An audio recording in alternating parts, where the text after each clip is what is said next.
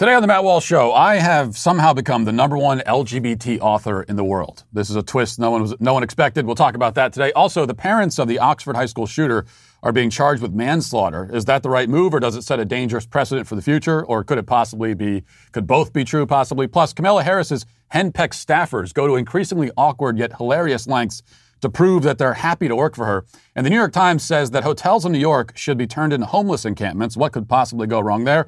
A lot, it turns out. Finally, in our daily cancellation, Rashida Tlaib makes a pitch for student loan forgiveness. But I'll explain why she is herself personally a perfect example of why there should not be student loan forgiveness. All of that and more today on The Matt Walsh Show.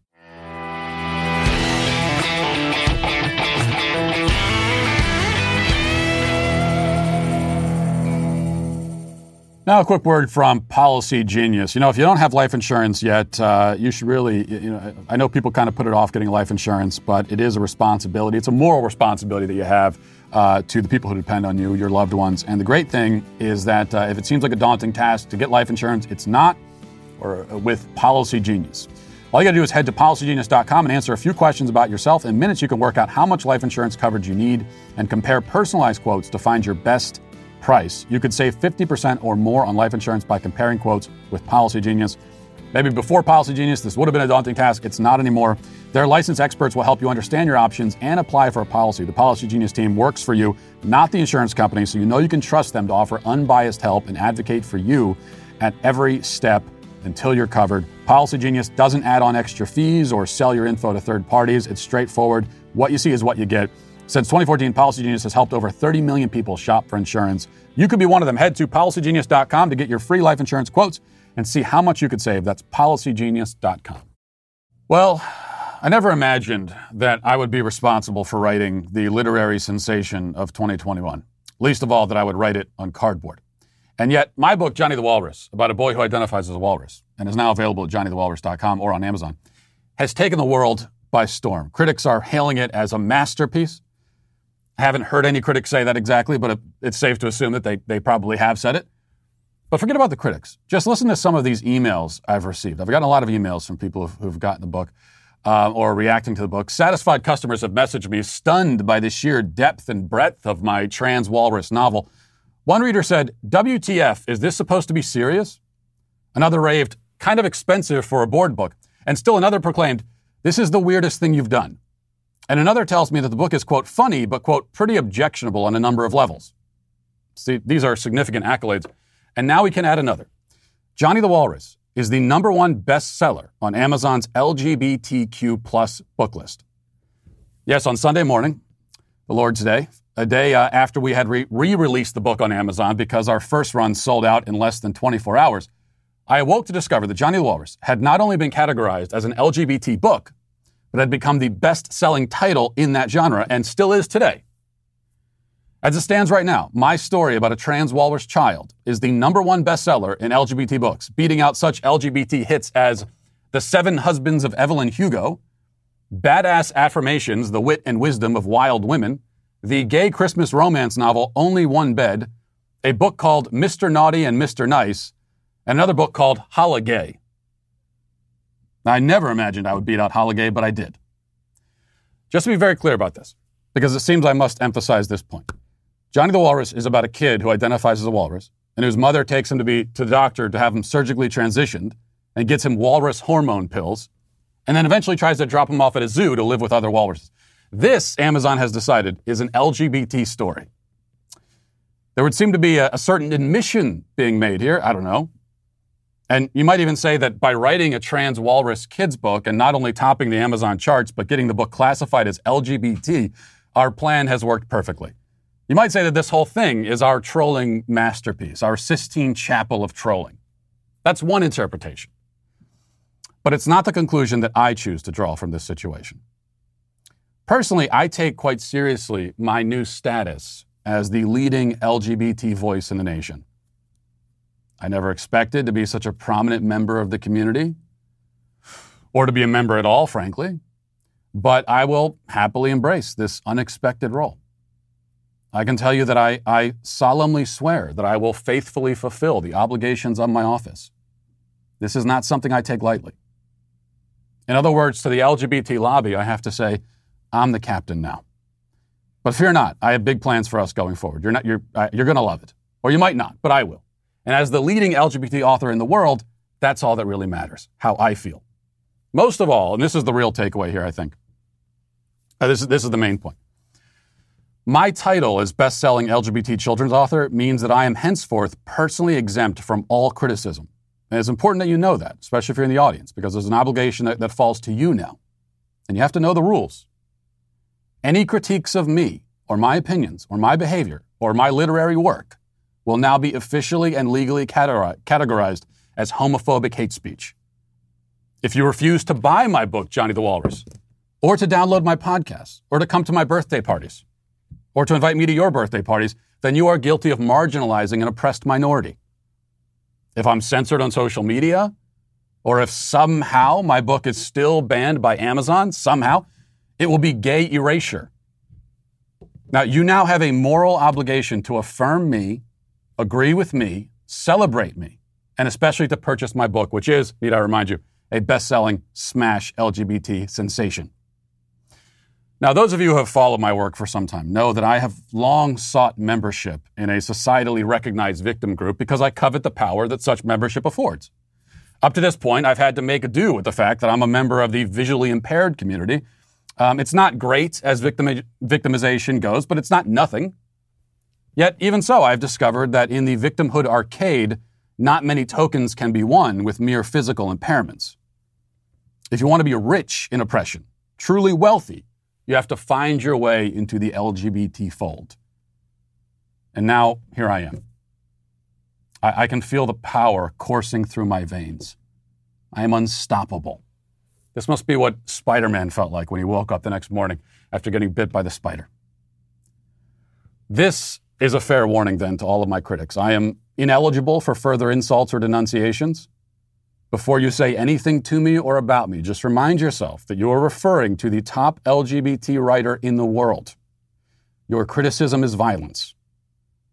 Your failure to compliment me would also be violence. These are the rules.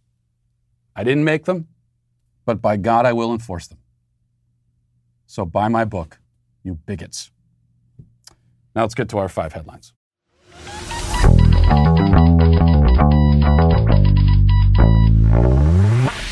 We all look for shortcuts in life, and one of the shortcuts a lot of people use is that you have multiple accounts online. You just use the same password for all of them. I don't use that strategy. My strategy is I have different passwords, and I always forget them, so I have to do the recover password every time I log into anything every day. Both strategies, not that great, especially with all the cyber attacks that you could experience. Credential stuffing is one of them. Credential stuffing is when cybercriminals get your username and password off the dark web and they try to gain access to your accounts and steal your private information. If you have the same password on multiple accounts and they get one of them, now they've got all your accounts, and that's the problem. It's important to understand how cybercrime and identity theft are affecting our lives every day. We put our information at risk on the internet.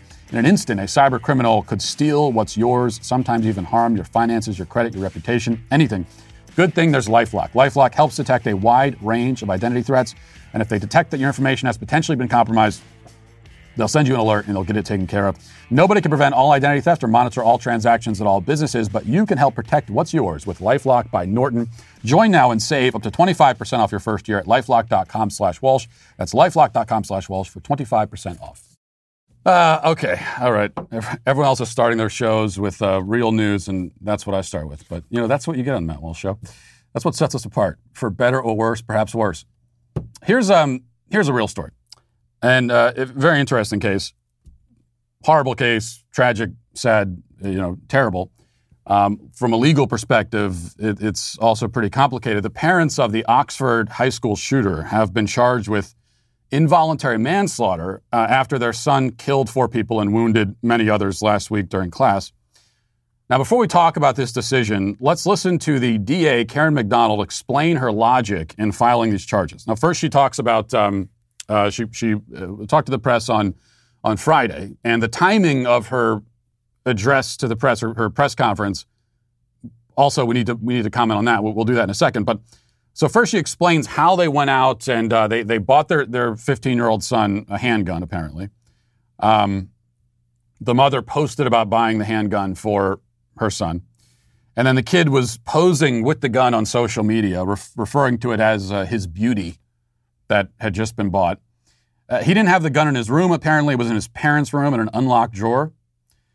And he was caught at school, I think this was the day before or a couple days before, searching for ammo during school hours.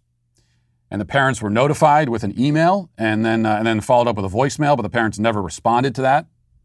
Okay, so the kid's at school during school hours looking for ammo, and they tried to get a hold of the parents to tell them about it, and the mom never even called back to respond. Instead, the mother texted her son this message, "LOL, I'm not mad. You have to learn not to get caught." Okay, so that was a couple days before the shooting. And that brings us up to the morning of the shooting, and then we'll let Karen McDonald fill in the rest. On November 30th, 21, the morning of the shooting, the next day, Ethan Crumbley's teacher came upon a note on Ethan's desk, which alarmed her to the point that she took a picture of it on her cell phone. The note contained the following: a drawing of a semi-automatic handgun pointing at the words, quote, "The thoughts won't stop, help me," end quote. In another section of the note was a drawing of a bullet with the following words above that bullet, quote, "blood everywhere," end quote. Between the drawing of the gun and the bullet is a drawing of a person who appears to have been shot twice and bleeding. Below that figure is a drawing of a laughing emoji. Further down the drawing are the words, quote, "My life is useless," end quote. And to the right of that are the words, quote, "The world is dead," end quote. Okay, so that's what he was drawing on the morning of the shooting. And then she continues on talking about the parents were then summoned to the school, as you might expect. And here's how that went. At the meeting, James and Jennifer Crumbley were shown the drawing and were advised that they were required to get their son into counseling within 48 hours. Both James and Jennifer Crumbley failed to ask their son if he had his gun with him or where his gun was located, and failed to inspect his backpack for the presence of the gun, which he had with him. James and Jennifer Crumbley resisted the idea of then leaving the school at that time, of their son leaving the school at that time. Instead, James and Jennifer Crumbley left the high school without their son. Okay, so they decide to go home, as she explains, after they were just, I mean, it's hard to wrap your head around that one. You're called to the school, your kid has written stuff like that on a piece of paper, and they say you need to bring your son home, and the parents say, well, we don't want to take off work. So they leave, and the kid goes back to class, and then soon after, he's shooting up the school. Let's keep watching. When the news of the active shooter at Oxford High School had been made public, Jennifer Crumbley texted to her son at 1:22 p.m., quote, "Ethan, don't do it," end quote. At 1:37 p.m., James Crumbley called 911, reporting that a gun was missing from his house, and he believed his son may be the shooter. Further investigation revealed that the 6-hour 9mm handgun purchased by James Crumbley was stored unlocked in a drawer in James and Jennifer's bedroom. The gun recovered from the shooter at the school after the shooting was the same gun that was purchased by his father, James Crumbley, on November 26, 2021, in the presence of his son. Based upon the foregoing, the Oakland County Prosecutor's Office requested and received, we charged 4 counts of involuntary manslaughter as to James Crumbley and 4 counts of involuntary manslaughter as to Jennifer Crumbley. Okay, so that's the story behind why the charges were filed, which is, I think, unprecedented. I'm not aware of any other case where the parents were charged in a school shooting like this. And that's why I was very apprehensive at first when I heard that they were filing charges against the parents. Apprehensive about the precedent of holding parents legally liable for the actions of their kids. And I know to some people, especially non-parents, you might think, well, why shouldn't you? This should happen more often. If your kid goes out and does something terrible, the worst possible thing, like shooting up a school, then clearly you failed miserably as a parent. You've done something terrible yourself, and so you should be held accountable for that. And oftentimes that's probably the case. If you've got a 15 or 16-year-old kid doing something like that, it stands to reason. It's a very good chance that the parents have failed miserably or worse than that. But that's not always the case. I mean, one of the realities of parenting, one of the really scary things about parenting, is that your control over your child only goes so far. And at the end of the day, they are agents operating in the world with free will. And especially once, they leave your home and they become adults and they go out into the world, you can't stop them from making horrible decisions. All you're able to do as a parent is influence your child. And if you're doing it the right way and you are the correct sort of influence, then yeah, I mean, there shouldn't be a situation where they're doing something really horrible like this, especially when they're still kids. But there are mental illnesses that you have to account for. And also, again, as they get older and they go out of the house and they become adults, especially, this is something people even do if there's someone in their 20s who commits a horrible crime, and then the immediate assumption is, they must have been raised wrong. Maybe. Seems like there's a pretty good chance of that, but not necessarily. Because all kinds of things, even if you do everything perfectly as a parent, all kinds of things can still go wrong that you can't control. And one of those things is simply that this is another human being who makes their own choices. Make one bad choice, leads to another, leads to another. And before you know it, your kid has fallen down this dark hole, and it can be very hard to retrieve them from it. Also, that's one reason why you might worry about the precedent of charging parents in a situation like this. Also, you worry about an activist DA crusading against gun rights. Is she trying to put the Second Amendment on trial like Binger up in Kenosha? Now, I think there's still room for concern on both counts, especially the second count about an activist DA, especially because the DA here announced charges against these parents before they had even been brought into custody, which is another unprecedented thing. That's not the way this usually works. You go and arrest them and charge them, and then you go to the media and tell them what you did. But they're still walking around out there free, and you're announcing charges. And apparently they went into hiding, and it took about a day to find them, and they found them in some industrial park somewhere in Michigan, which is one of the things that happens as a DA when you announce the charges before you arrest the people. So that would give the appearance that she's in this for publicity. Even so, those are the concerns and everything. Even so, based on this information, the information that she lays out, we can say that the parents, at a minimum, acted with extraordinary recklessness, at a minimum. And we could probably say something even worse than that. And they obviously also knew that their child was disturbed. I mean, if there's a shooting at your kid's school, God forbid, and your first thought is that my kid is the one shooting, if your first fear when you hear about the shooting is that your kid is the shooter and not a victim of a shooter, then that obviously shows that you know your child is deeply disturbed. And of course you know that. Of course you know that. As a parent, you're not going to know everything about your child, especially if they go to public school and they spend so much time out of sight, out of view. There's going to be a lot you don't know about your kid. But if he's the kind of kid capable of doing something like this, you are at a minimum going to know that he's disturbed and he's got serious problems. And yet you go out and buy him a handgun. Leave it in an unlocked drawer. He's taking pictures on social media with it.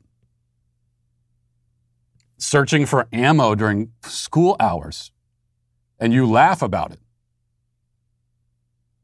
And we know that they knew he was disturbed because, first of all, they were told about the drawing and the pictures and everything he wrote. But when they heard about the shooting, she texts, "Don't do it." She knew it was him. This goes beyond parental recklessness. This goes to involuntary manslaughter. So I think these are the right charges in this case.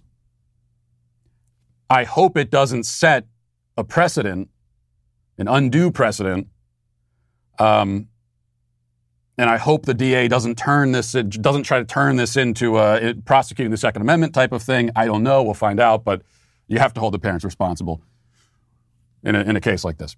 All right, moving on. There have been reports for months now that everybody hates Kamala Harris at the White House, and they want to get rid of her. But they're basically stuck with her because you can't bring her on to the job purely because of her race and gender and then fire her. I mean, you can't do that. It doesn't work that way. So there have been all kinds of extremely forced-sounding statements from the White House talking about how much they love Kamala and how much respect they have for her, while the sources are talking behind the scenes off the record and saying she's terrible and they don't like her. The public face they're putting forward, Jen Psaki has come out and they've all said, oh, no, she's great, we love her. Kind of similar to the statement you get from NFL owners voicing their faith in the head coach who's 0-15 2 days before they fire him. Except, again, in this case, they can't do that. They can't fire her. So with Kamala, there's also been a mass exodus of staffers leaving, resigning. And there's been reports like this from Business Insider, and this just came out today. It says a former Kamala Harris staffer says aides have to endure, quote, a constant amount of soul-destroying criticism. The article goes on and says, a major issue that several staffers raised with Harris's refusal to analyze briefing materials set forth by employees was Harris's refusal to analyze briefing materials set forth by employees, which reportedly resulted in her scolding them if she appeared to be unprepared. Quote, it's clear that you're not working with somebody who's willing to do the prep and the work, one former staffer told the newspaper. With Kamala, you have to put up with a constant amount of soul-destroying criticism and also her own lack of confidence. So you're constantly sort of propping up a bully, and it's not really clear why. Former Harris aide Jill Duren left her office in 2013 after 5 months in the role when she was California's Attorney General. He told the Post that the turnover in the vice president's office points back to her. He told the newspaper, quote, one of the things we've said in our little text groups among each other is what is the common denominator through all this, and it's her. Who are the next talented people you're going to bring in and burn through and then have them pretend they're retiring for positive reasons? And Harris's office has responded to this, by the way, and they've said that, of course, this is sexism and racism. That's where all this is coming from. Now, this is a little tough for me when I read stories like this because I can completely believe that she's a tyrant. I'm sure she is.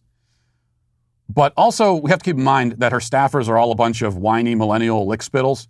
So I'm sure if you tapped them on the shoulder and said, hey, your shoe's untied, they would say, this is soul-destroying criticism. But even so, Kamala is terrible. And yet the forced statements of support coming out are really pathetic. But none of them compare to this. Here's a tweet from David Gins, who's a staffer for Kamala. He put out this statement today, or a tweet. This is last night. He says, hi, my name is David Gins. I work for Vice President Harris on behalf of the American people as Deputy Director for Operations and absolutely love my job. Just thought some of you should know. And there's a photo. Now look at this photo. Let's put this photo up. My God. A picture says 1,000 words, and so does this one, except it's just the word pathetic 1,000 times in a row. Look at the expression on his face, staring straight ahead, trying to muster a smile, but there's like this look of fear in his eyes, probably because Kamala's just out of frame pointing a gun at his head. And then look at the photo of Kamala and her husband on the wall. This is the weirdest thing I've ever seen. First of all, who puts a photo there at all? I'm no interior decorator. My wife will tell you that. But you just put a random photograph that big crammed up against the door right above like the looks like the thermostat or something there. And why that photo? It looks almost photoshopped into the picture. And who has a photo of their boss and their boss's spouse on the wall? Does Kamala require this of all her underlings, maybe? And I also want to point your attention, just one other thing. Keep this picture up here because there's one other thing that I've been pondering. So you also notice, I want to point your attention to that circular hole in the desk, right where David Gins is sitting. You see that? I don't want to know what that hole's there for. This is Kamala Harris we're talking about. The imagination runs wild. But that's the best they could do. They needed to get a staffer on the record posing for a photo, looking happy in his job. And the best they could get is the deputy director of operations sitting at a desk with a suspicious hole, barely cracking a smile. Okay. This is from the Daily Wire. It says, new details emerged on Sunday about why CNN decided to fire star host Chris Cuomo on Saturday evening as the network conducted an investigation into Cuomo's role in helping his brother, then New York Democrat Governor Andrew Cuomo, navigate a sexual misconduct scandal. Deborah S. Katz, a left-wing attorney, said in a statement on Sunday that she is representing a client who claims that Chris Cuomo engaged in serious sexual misconduct against her at the network. Katz said she notified CNN of the allegations on Wednesday, and that the allegations are ultimately what led to Chris Cuomo being fired from CNN. So that's why they finally announced that it was official. At first, they suspended him, and it was kind of, we were expecting maybe they'd bring him back on like they did with Jeffrey Toobin. But now they're getting rid of him because of sexual misconduct at the workplace. Of course, Jeffrey Toobin also had workplace sexual misconduct when he masturbated in front of his coworkers on a Zoom call, but he's got that exception. I'm not sure why. Increasingly, I've come to believe that Jeffrey Toobin must have compromising photos or something of someone high up in the CNN food chain. There's got to be some explanation for how he's still there. But Andrew Cuomo is gone, or rather Chris Cuomo and Andrew Cuomo. It is the fall of the Cuomo house. And I think with this story is kind of is good because it provides us an example of the distinction between canceling and accountability. The defenders of cancel culture will say that, well, no, we're not canceling people, we're just holding them accountable. But this is what accountability looks like, okay? This is what someone loses their job and they deserve to lose it, and they're being held accountable for what they've done. That's what this looks like. Because for one thing, okay, he's being punished for things that he's done currently and recently. Okay, helping his brother behind the scenes. This workplace sexual misconduct sounds like it was recent. So this is not digging up things from a decade ago or 20 years ago, looking for a reason to get rid of him. These are things that he has done, is doing currently. And this is also focused on actions, not words or opinions. Okay, that's another hallmark of cancel culture. Very often you're getting canceled for things that you've said or opinions you've expressed. And also, again, very often these are, someone wants to cancel you. The powers that be want to cancel you, so they go looking, they go digging for something.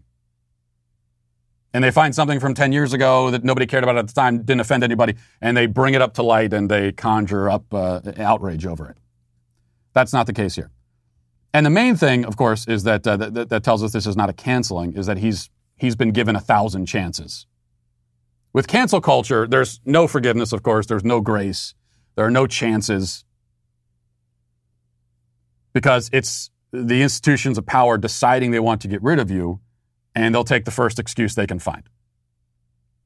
Here's an entirely different situation where the institutions of power wanted to keep Chris Cuomo in place, and they were willing to overlook many different forms of misconduct and many different ethical violations until it was one thing after another, and they had no choice anymore and they had to fire him. All right. What else do we got here?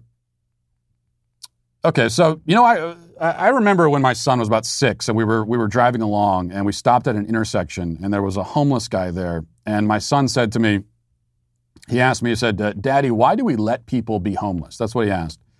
And I said, well, what do you mean let? And he said, well, why don't we all in the world just give the homeless people money and give them a house? There are a lot of houses. And I said to him, stop being such a damn lib, okay? I didn't really say that. What I try to do is explain in as simple a way as possible that very often people find themselves in these kinds of unfortunate situations, not because the world necessarily forced them into it, but sometimes because of things going on inside them. And I said that, sadly, for a lot of homeless people, they have a problem that can't be totally solved simply by giving them money or giving them a home. But we still do give them money. We give money to the homeless because that's the most we can do as strangers passing by. And it's good to help people to the extent that you can. Anyway, my son had a very simplistic way of looking at the problem because he's a child, and that's fine. It's not so fine for adults, though, to continue to look at the problem with the same level of naivete. Which brings us to this. The New York Times, it says, here's their headline: as many New York City hotels sat empty during the pandemic and homelessness continued to rise, it was a once-in-a-generation chance to convert struggling hotels into affordable housing. But none were converted. So what happened? The article goes on to talk about how all of these empty hotels were just sitting there in New York City, and why don't we put the homeless in there? Simple as that. And it points out that other cities and other states have done exactly that, which is true. This is something that various different localities have tried. They tried it in Tulsa, and TulsaWorld.com just so happened to have a report on the progress of this program in Tulsa. Reading partway through here, starts with a nurse practitioner who worked at the homeless hotel in Tulsa. And it says, nurse practitioner Amber Vo figured she'd be consulted when it came time to decide who would get permanent housing and who wouldn't. As the person in charge of the hotel's health clinic, she'd gotten to know many of the clients and believed she could contribute to the conversation. Much to her surprise and disappointment, those discussions never happened. I was the medical provider, she said. At the very least, I should have been involved in some of these conversations. I didn't even know it was happening until the people had already been told they were being put out, and they would come into my clinic having emotional, mental breakdowns because of how scared they were and begging me to help. Vo said about 10 to 20 clients a week were being sent back into the streets in the last month the hotel was operating, and most were no better prepared for life outside the hotel than they had been when they entered. There was no incentive, she continues. She says there was no incentive for them to kind of practice skills that would make them more successful once they were on their own, maybe in an apartment, like taking care of property, showing up for appointments, just communicating with their caseworkers. It's common knowledge that prostitution and drug use were part of everyday life at the hotel, Vo said, and nothing was done about it. She said, quote, these people were not given the support they needed to be successful anywhere. Addiction ran rampant through there. We had a lot of people confide in us that they had been clean until they got to the hotel, but because the drug situation was so bad there, they relapsed. Then it goes on into many more gritty details about how this hotel operated, and it actually made the situation worse for a lot of the people who checked into the homeless hotel. We got a picture here of what these hotel rooms looked like after the homeless had left them. And there's just garbage strewn all over the place. Now, in fairness, my hotel rooms don't look much better than that once I check out, but they do look a little bit better. So, but at least we could say there were no, from what I understand from this article, there were no meth labs in the building, and which is better than the situation in San Francisco, where they did the same kind of thing at a motel in San Francisco, and the homeless started converting the rooms into meth labs. Now, is this surprising? No. Why? Because people who are chronically homeless, I mean chronically, not like someone who falls on hard times and they temporarily find themselves between housing situations or that sort of thing. I mean chronically homeless. They are that way in the vast majority of cases because they're either drug addicts or they're severely mentally ill, or both. It's going to be very rare to have someone who is not addicted to drugs and is mentally competent and yet is living on the sidewalk, sleeping on a cardboard box for weeks and months on end. Because a mentally competent person who's not addicted to drugs, it's not difficult to find some kind of housing. It's not going to be great housing, but you could find something. You get some kind of job, might not be a great job that pays very well, but you should be able to find some kind of job in fast food or something, and you can afford some sort of housing situation.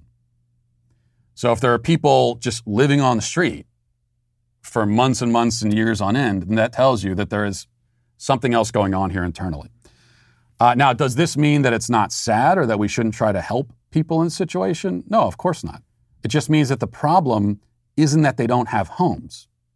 That's not the fundamental problem. The problem is deeper than that. The fact, again, is that any non-drug addicted, non-mentally ill person will be able to find some kind of housing. So if they're not, then there's something else going on. And so if you just open up a hotel and you throw them in there, it's going to fall apart and go to hell because now you have a whole lot of mentally ill drug addicts under one roof. So you got to get to the underlying problems. But of course, in our society and with the left, we're always engaging with these problems on the surface. You can never go below the surface. We're dealing with circumstances rather than people. And we want to pretend that anyone who's in a bad circumstance, well, it's the circumstance is what has caused it. We don't want to go deeper than that and look at what's going on internally, the choices that they've made, because then we get into what would be called victim blaming or whatever else. All right. What else do we got here? The Surgeon General has said that, this is good news, we can see our families on the holidays under certain conditions. He's made this announcement. Let's play that. But if you do as many families did, you get vaccinated and boosted, you use testing judiciously before you gather in well-ventilated spaces and use masks whenever you can in public indoor spaces, your risk can be quite low and your holidays can be quite fulfilling. That's what so many families experienced this past Thanksgiving. So you wear masks with your family, get jabbed and boosted, make sure everyone's jabbed and boosted, wear masks, socially distance from one another, and you can have a quite fulfilling holiday. I don't know, when I think about what makes for a fulfilling holiday experience with family, I think one of the essential aspects of that experience, what makes it fulfilling, is that you can see each other and see each other's faces. You really can't have any kind of fulfilling social interaction when you're both covering your faces. But I guess we have to give thanks to the Surgeon General, at least for giving us permission to celebrate Christmas. So we can do that. But celebrate Christmas as long as you're treating your family preemptively like they're all diseased. And then it'll be fine. All right, finally, here's another sort of emperor has no clothes situation, or maybe the emperor's wearing women's clothes, I guess. This is from the Daily Mail. It says, a trans swimmer and senior at the University of Pennsylvania who previously spent 3 years competing as a man is now crushing records in women's events, sparking outrage amid controversy surrounding transgender athletes. You can see the picture there. There's the man, formerly named Will, now goes by Leah Thomas, 22, has competed in a number of events recently, including a tri-meet with Cornell and Princeton Universities on November 20th, where the senior blasted UPenn records in the 200-meter and 500-meter freestyle, posting times that beat almost every other female swimmer across America. With a time of 1:43.47 in the 200-meter freestyle, Thomas would have been in line to secure a silver medal at the NCAA Women's Championships, while her, I'm reading from the article, and I'm just reading verbatim in the article, while her, quote-unquote, 4:35.06 in the 500-meter freestyle would have been good enough to win bronze. This is the latest controversy in the ongoing argument over whether trans people should be allowed to compete in sports alongside athletes of the opposite gender than they were assigned at birth. Oh, there we go. Okay, can we stop there on that picture for a second? Yeah. That's a woman, folks. We're supposed to believe that's a woman. Why is it a woman? Well, he grew his hair out. That's what makes him a woman. This is probably one of the more egregious. Every case of a male competing against women in female sports is egregious and ridiculous and outrageous and wrong. This one more than most, because this guy, as it said in the article, he competed against men for 3 years. So he'd been a man his entire life, competing against, there he is there, in his former life, before going through the radical transformation of growing out his hair. There he was. And so for 3 years. And then in his last year says, you know what? I'm a woman. I'm going to go over here. And starts dominating. Gold, silver, bronze, record times. And to show you how absurd these kinds of situations are, it's not so much comparing the man's time to the women that he's beating. What you really have to do, and I don't have it in front of me, but I'll be interested to do this, you take that man's time and compare it to the other men. And what I could guarantee you is, this guy, he may have held his own against the men, But I guarantee you he wasn't winning gold and silver medals all over the place. Okay, he of course was not dominating at all. Certainly not to the level that he's dominating now. So what you usually have are, in these situations, you have male athletes who at best are middling athletes. The example we've talked about before in Connecticut, where you've got these two guys raced against the girls in high school track, the famous case now going through the courts. But those were men who barely qualified for state competitions against the men. I mean, they couldn't even get on the track. They go over against the girls, and they're at least in the top 3 in every race. And that's what it always is. It's always middling, mediocre male athletes going over to girls and dominating, which tells you, of course, that what do you know? There is a dramatic biological difference between the sexes.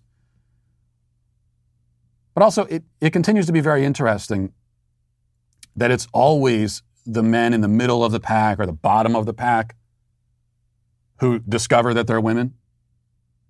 It's never a man at the top of the pack. Has there been one single case of a man who was dominating against the males? He was already top 3 all the time, and then he discovered he was a woman and went over and raced against the girls? I don't think it's ever happened. So you might conclude, you might start to suspect, perhaps, that there are some mediocre male athletes who are who are encouraged, perhaps, to discover a female identity because that's the only way that they can consistently win. And even if it's not, even if that's not the case, I mean, even if this guy, I can't get inside his head, I don't know what his true motivations are. I'm very suspicious of what they might be, but I don't know. Regardless, though, whatever his motivations are, it's still wrong. And everybody knows it. I mean, you see this guy, like nobody. Can we put up that picture again of him with the other girl? You see this pic. No one thinks that this is. No one is looking at this and say, "Oh yeah, those are both women, exactly equal." He's a woman in the exact same way that she is. It makes total sense. It's totally fair to put them on the same team together. Nobody thinks that. Nobody. Even far on the left, they know. They don't actually believe this. It's not that they've convinced themselves that this makes sense or it's right or it's logical or it makes any scientific or moral sense or that it's justified. For them, it's all politics, it's all ideology. And they simply don't care. They don't care about the illogic of it. They don't care about the moral and ethical implications of it. They don't care about that. But everybody knows, I believe. All right, let's get now to the comment section. Daily cancellations are the law and order of the day. We're the sweet baby gang. Finally, we can talk about American financing. Look, if you own a home and you haven't refinanced, what are you waiting for?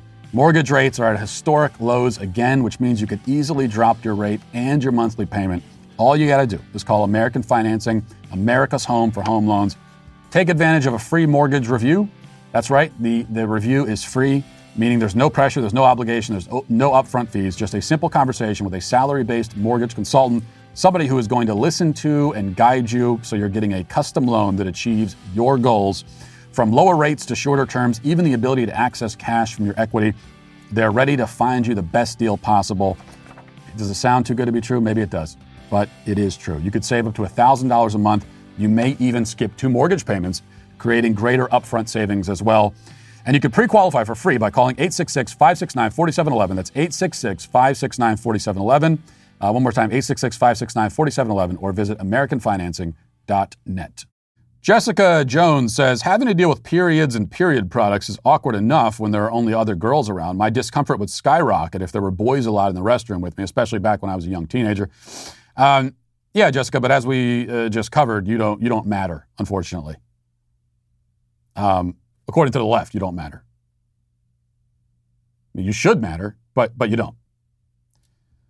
Says the left. Joy Barkis says, I love how the least festive Daily Wire host has the most festive studio. Yeah, we do. We are finally decorated for Christmas here at the Matt Walsh studio.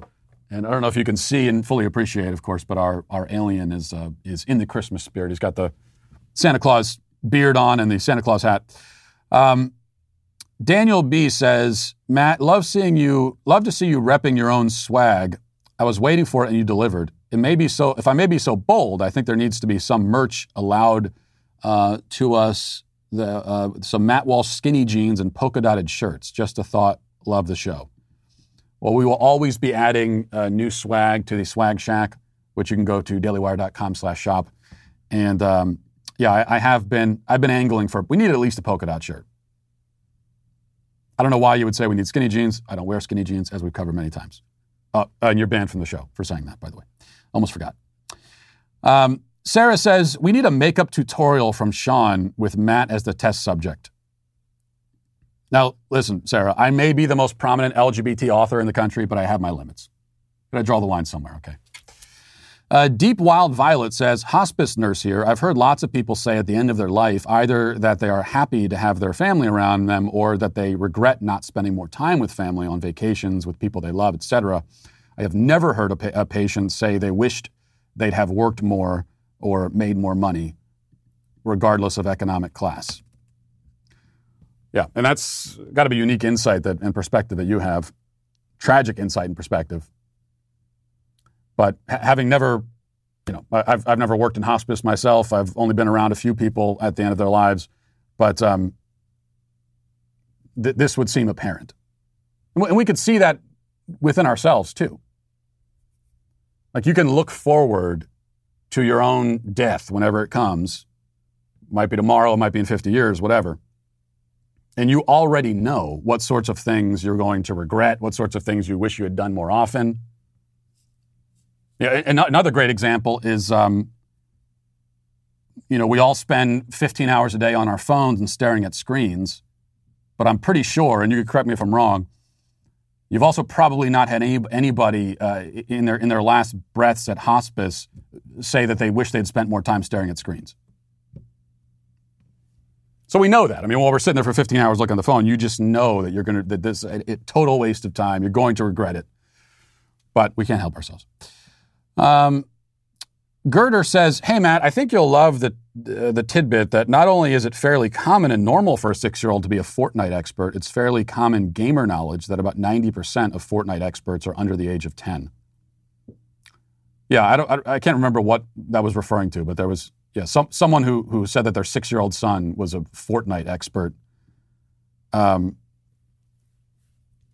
There's no reason for that. Okay, now I understand by most people's judgment, I'm kind of extreme on this, that I don't plan on my kids playing video games at all. But I do understand that as the kids get a little bit older and they become teenagers, it might be more difficult to keep them away from that stuff. And maybe you start introducing some of it. But at the age of 6, it's very, very easy to determine what kind of entertainment your kids are going to have access to. And so that's a choice you have to make. If your kid at 6 years old or 5 years old is addicted to video games, like I know so many are, you have made that lifestyle choice for your kid, which doesn't make any sense to me at all. On Thursday, Biden announced his winter COVID plan, and it's apparent that his administration is only going to double down on their authoritarian policies. Not only did Biden announce that he's extending the federal mask mandates for public transportation, but Jen Psaki admitted that the administration is actually considering requiring Americans to be fully vaccinated in order to fly domestically. You heard that correctly. If you want to visit your family for the holidays, you may need to drive across the country rather than fly, or you need to comply. The Biden administration is working overtime to force you to do the latter. That's why our lawsuit against Biden's vaccine mandate for private employers is so vital. We need to stop this madness before it grows. If we prevail in federal court, it will weaken the Biden administration's ability to implement these authoritarian measures. But we need your help. If you haven't signed our petition denouncing Biden's authoritarian vaccine mandate, I need you to stop what you're doing right now and or stop after the next segment, and then you can do it. But either way, Go to dailywire.com/do-not-comply and add your name to the petition. We need to send an overwhelming message to this administration that the American people will not comply. We have a goal of reaching 1 million signatures, which would provide a major boost to our legal challenge. We're more than halfway to our goal, but we need your help to cross the finish line. So please sign the petition at dailywire.com/do-not-comply. And my best-selling children's book. I've accomplished many things in my lifetime, but just last week I made one of my ultimate dreams come true.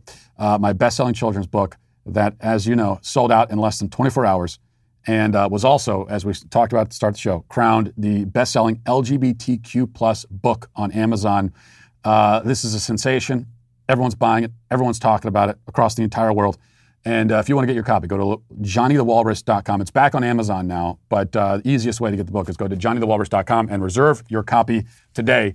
Now let's get to our daily cancellation. Today we cancel, probably not for the first time, mid-tier squad member Rashida Tlaib. We last saw Rashida in an interview on Axios explaining why all federal prison inmates, including sex traffickers and child rapists, should be immediately released from prison.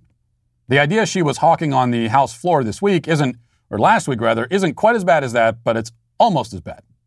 It's a bit more mainstream anyway, and that is student loan forgiveness.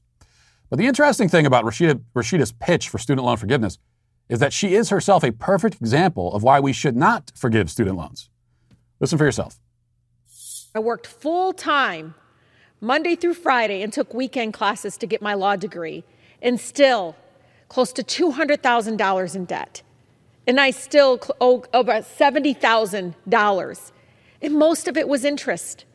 Most of it was our own government making money and profit off of me. And guess what? I didn't go to the for-profit entities. I went to legal aid. I worked at the nonprofit organization fighting for, the right to breathe clean air, to fight for the worker that was getting their wage, taken and stolen from their employer. I went and worked on immigrant rights and so much more. And all of that to say, we have to stop treating as if folks that are paying for education, as if they bought some bougie car or some big, something beyond that. No, they were seeking an education. Okay, so Rashida Tlaib wants debt forgiveness, and she complains that she still has $70,000 left on her loan, which was originally $200,000 for her law degree, she says. A degree that she's chosen not to use. She admits that she immediately took that degree that cost her well into six figures to attain and went off to be an activist at a nonprofit. Now she's a politician. Fortunately for her, she makes $175,000 a year in her current job, which raises the question, why should the taxpayer assume her debt when she earns an income more than double the national average? The fact that elected representatives earn more than double the national average is a separate issue entirely. I mean, I think that they should get paid. They should get paid the national average income. That's what I think. For now, though, the point is simply that she chose the most expensive education path possible. Now she rakes in a sizable salary and yet still insists that the taxpayer fulfill her financial obligations for her. The appropriate response to that argument is no. Pay your debts, you damned deadbeat. Now, I'm glad that Rashida Tlaib has wanted to make herself the face of this issue because she is the face of it.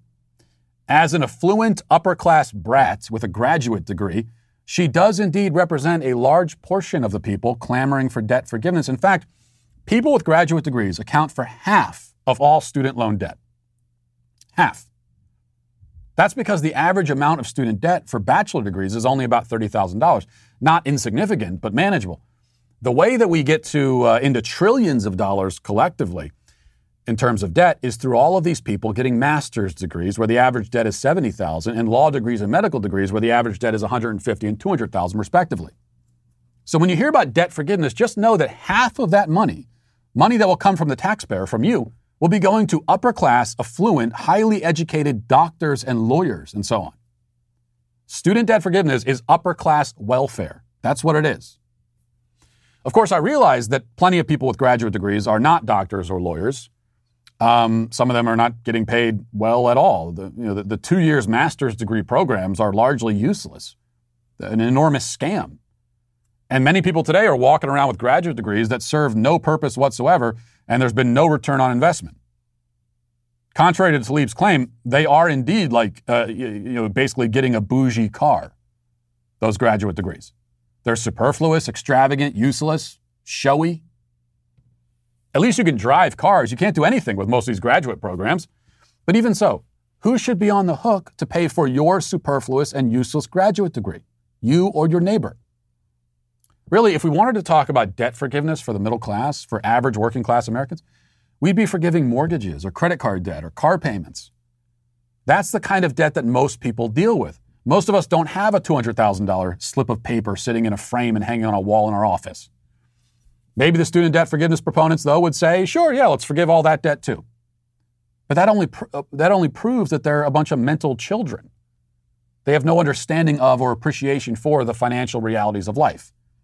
They think a magic wand can be waved to solve all these problems, even as the government's magic wand that it waved over the last 2 years has led to skyrocketing inflation and an economic situation that's even worse than the one that these measures were supposed to solve in the first place. When it comes down to it, this is, again, a question of who should be responsible for the debts that you take on.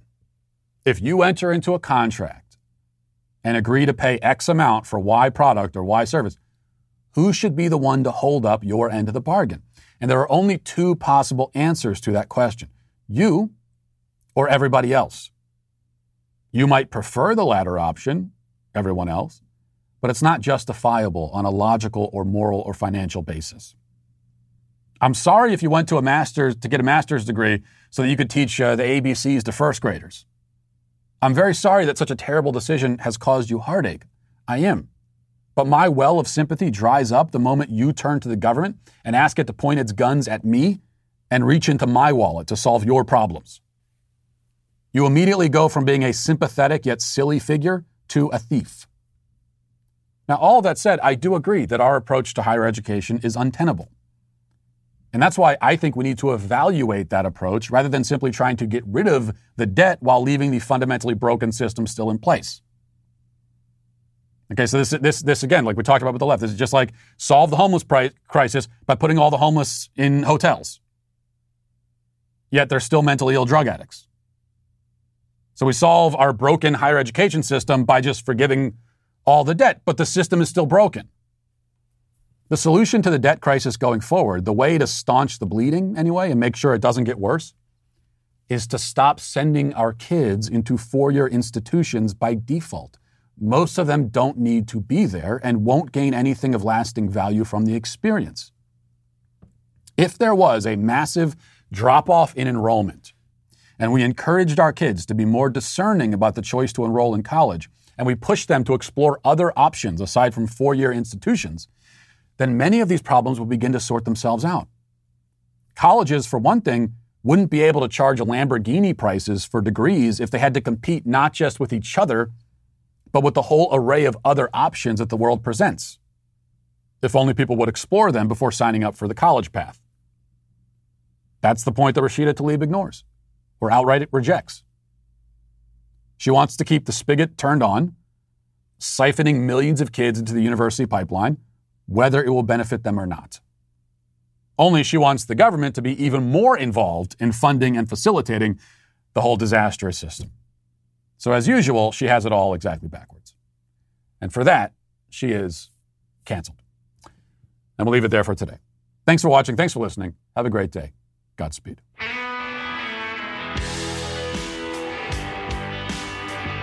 Well, if you enjoyed this episode, don't forget to subscribe. And if you want to help spread the word, please give us a 5-star review. Also, tell your friends to subscribe as well.